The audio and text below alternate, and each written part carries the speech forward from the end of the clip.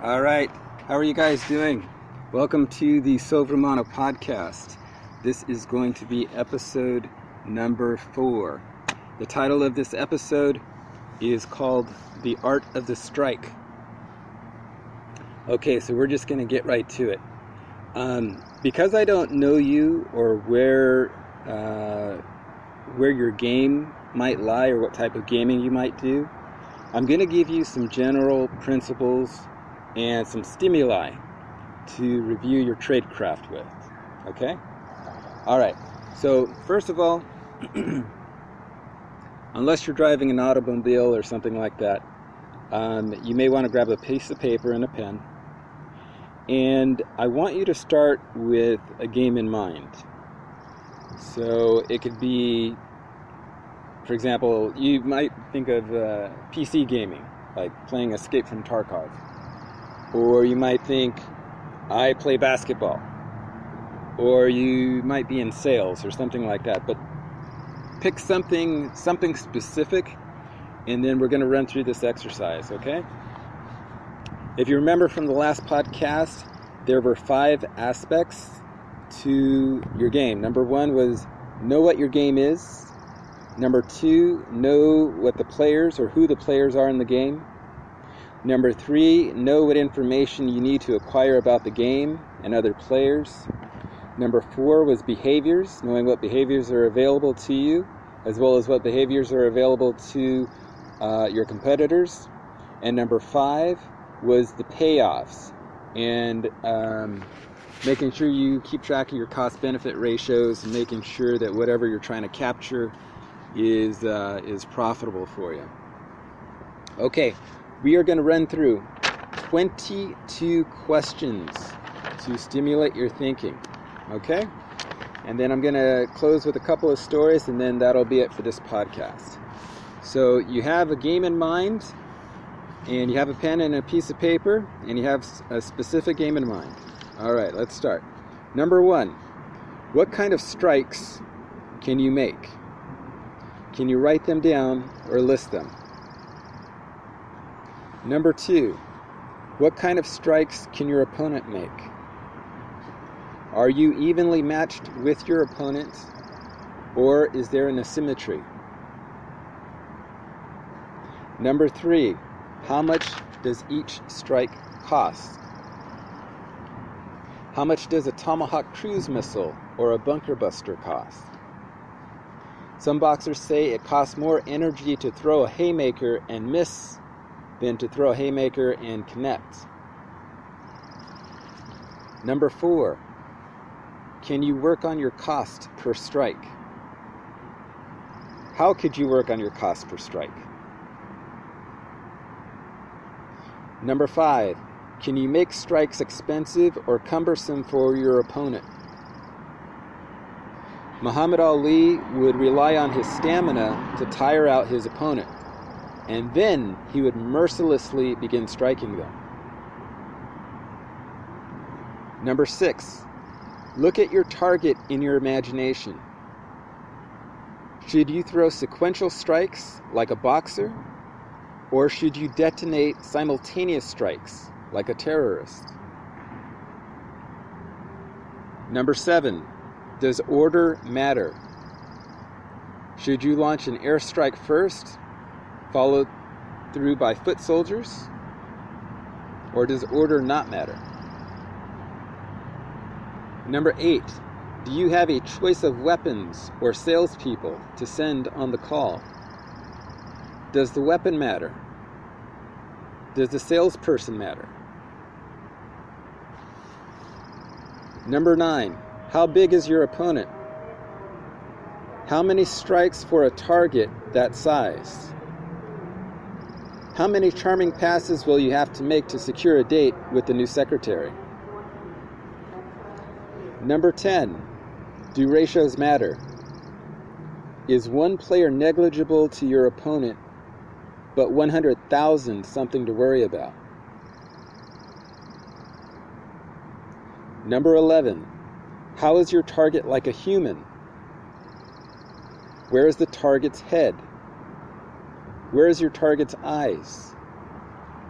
Where is your target's metabolism?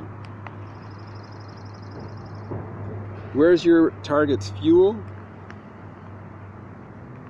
Where's your target's arms? Where's your target's legs? Question number 12. Is your striking instrument strong enough to pierce, to destabilize, to blind, or to trap your opponent? Number 13. How important is size in the animal kingdom? Is size important in the animal kingdom? Yes or no? Why or why not? Number 14. Is your target moving or stationary? Do you need to practice on one skill or the other? Number 15. Is your target prepared for a certain kind of strike or fortified at certain locations? Why? Why is he fortified at certain locations? Why is he prepared for a certain kind of strike more so than another? When or where does he not seem prepared? I'm going to quote Shane Fawson here. Shane Fawson runs a website called Fight Tips on YouTube. I suggest you give him a try. He gives boxing tips and boxing instructions there. And he says the most powerful punch is the one you don't see coming. So think about Tyson's left hook or Holly Holm's defeat of Ronda Rousey. Those are good examples of punchers as well as classic fights where their opponents did not see their punches coming. Mike Tyson habitually used his left hook that way. Okay, number 16. Does the venue matter? Do you or your team play better at home or away? Does the attorney want to change a venue? Why or why not? Do you make better presentations in house calls or do you make better presentations in-house or on calls? How can you adapt this principle to the target in your imagination? Number 17. The scriptures say that Jesus Christ was betrayed by a kiss. This kiss was from Judas Iscariot, one of his apostles, who sold Jesus' location for 30 pieces of silver. Can you make a kiss or an innocuous gesture devastating? Think about it. Number 18. Have you ever measured your speed or power? What are the averages and how do you compare? Number 19. Is there software like Aiming Pro to train your reflexes? Number 20. Can your weapons be customized or upgraded? Can you craft your own weapons? I'll give you a couple of examples here of upgraded weapons that changed things. Number 1 was the Tomahawk missile, which flies at low altitudes to escape radar, flies at 550 miles per hour, and has GPS accuracy, something that missiles didn't have before. Number 2, stealth bombers, the airplanes. Those are planes that fly invisibly to radar, devastating when your opponent cannot see your stealth bomber fly right through their radar and into their own territory. Number 21, when should you strike? Day or night? Does it matter? What does your intelligence say? Animals are often vulnerable when eating or moving. Why? Because it attracts attention. Otherwise, they are unobtrusive and tend to blend into the environment out of sight. Unless they are moving or eating, you may have to go out of your way to find them. Number 22, is your target like a beehive or like a football team? Would taking out one single component destroy the whole team? Yes or no? Number 23, is accuracy or power more important? Is lethality a factor in your sport? For example, the use of knives or guns.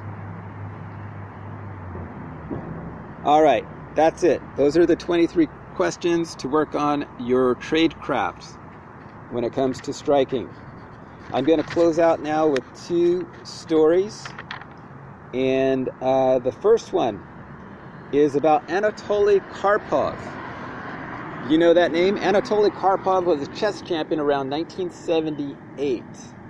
And he was doing something that is probably illegal when you're competing, but it might not be. So you're going to have to check with the rules and be ethical when competing, because winners don't like cheaters. Winners want to see how they stack up against other winners. That's the whole point of the contest.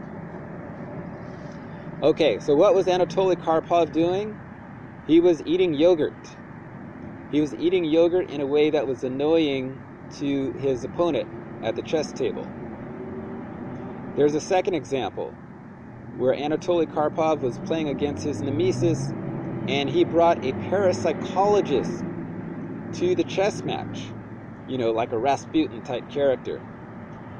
And the parapsychologist's only job was to stand there and stare at Karpov's opponent and try to hypnotize him. Okay, so what do we learn from this? The first thing I inferred is this is a logical level violation. Now, logical level violation, it refers to the work of Gregory Bateson.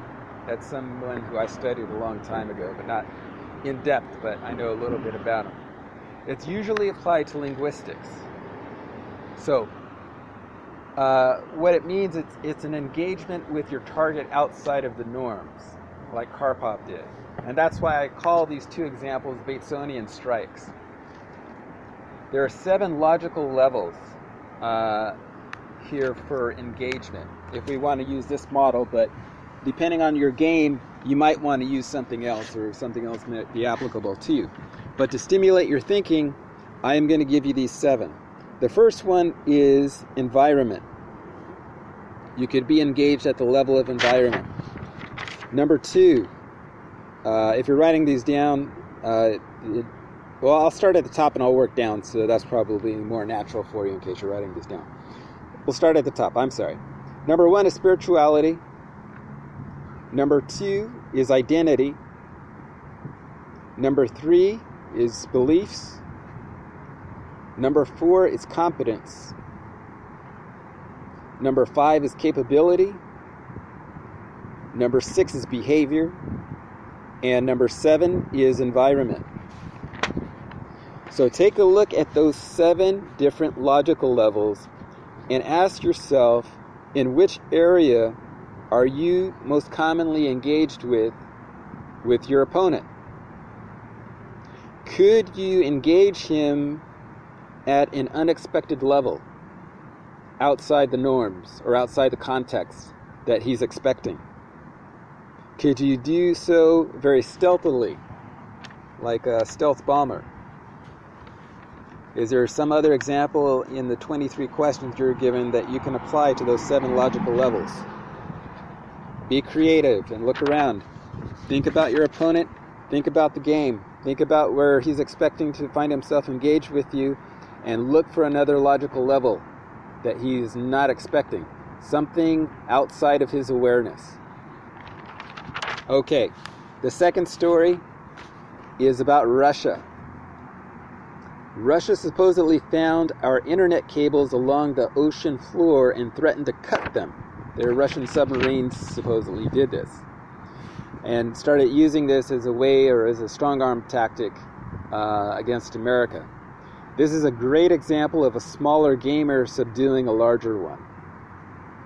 So this goes back to one of the earlier questions about striking. Can you find the eyes on your target? Can you find the arms on your target? Can you find the respiratory or metabolism on your target? Can you find what your target feeds on, or how they hear? Can you knock those things out? Can you pick your strikes? Do you know where to strike? Do you know what time to strike? Do you know when to strike? Do you know which tool to deploy or which weapon to deploy when striking. So those are examples of doing that and utilizing that. Okay? All right, you guys, we are done for this podcast. I hope you guys enjoyed it. I hope it stimulates your thinking. And like they say about some games like playing cards or poker, they take just a few minutes to learn, but they take a lifetime to master, or however that goes, that poetry kind of thing. You could say the same thing about learning how to play chess. It just takes a few minutes to learn how to play chess, but to really, really play well against the others, it takes, several thousand hours of practice. That's not uncommon knowledge. But I would say the same thing about your striking, your accuracy, your power, knowing which weapons to deploy, working on your weapons, expanding your arsenal, sizing up your opponents, knowing what time to strike, knowing where to strike, and learning those things as you change from game to game and from context to context will probably take some time to practice. Otherwise, everybody would just be an expert right out of the gate, and that's not going to happen. Okay. If you guys appreciate these podcasts and you're getting something from them and you want to reciprocate, please do so. Instructions on how to reciprocate are at sovrumano.com/reciprocation. We have an address. If you want to take $2 funky old dollars, just $2 funky dollars, and wrap them up in a piece of paper and mail them to me, you can do that. The instructions are at sovrumano.com. We have t-shirts now with our company logo on it. If you want to pick up a t-shirt, please do so. And number 3 is we have a Patreon. So if you want to support the channel, that is really, really appreciated. If you want to donate $2-3 a month, I think they deduct it, or I think you can send a one-time donation that way. But I'd rather have you mail it if you're just going to shoot off a couple bucks or something like that. But anyway, that is it for me. This is The Art of the Strike. I hope you enjoyed it. I hope you delineated some ideas there. And I'll talk to you guys the next time. Have a great day. Bye-bye.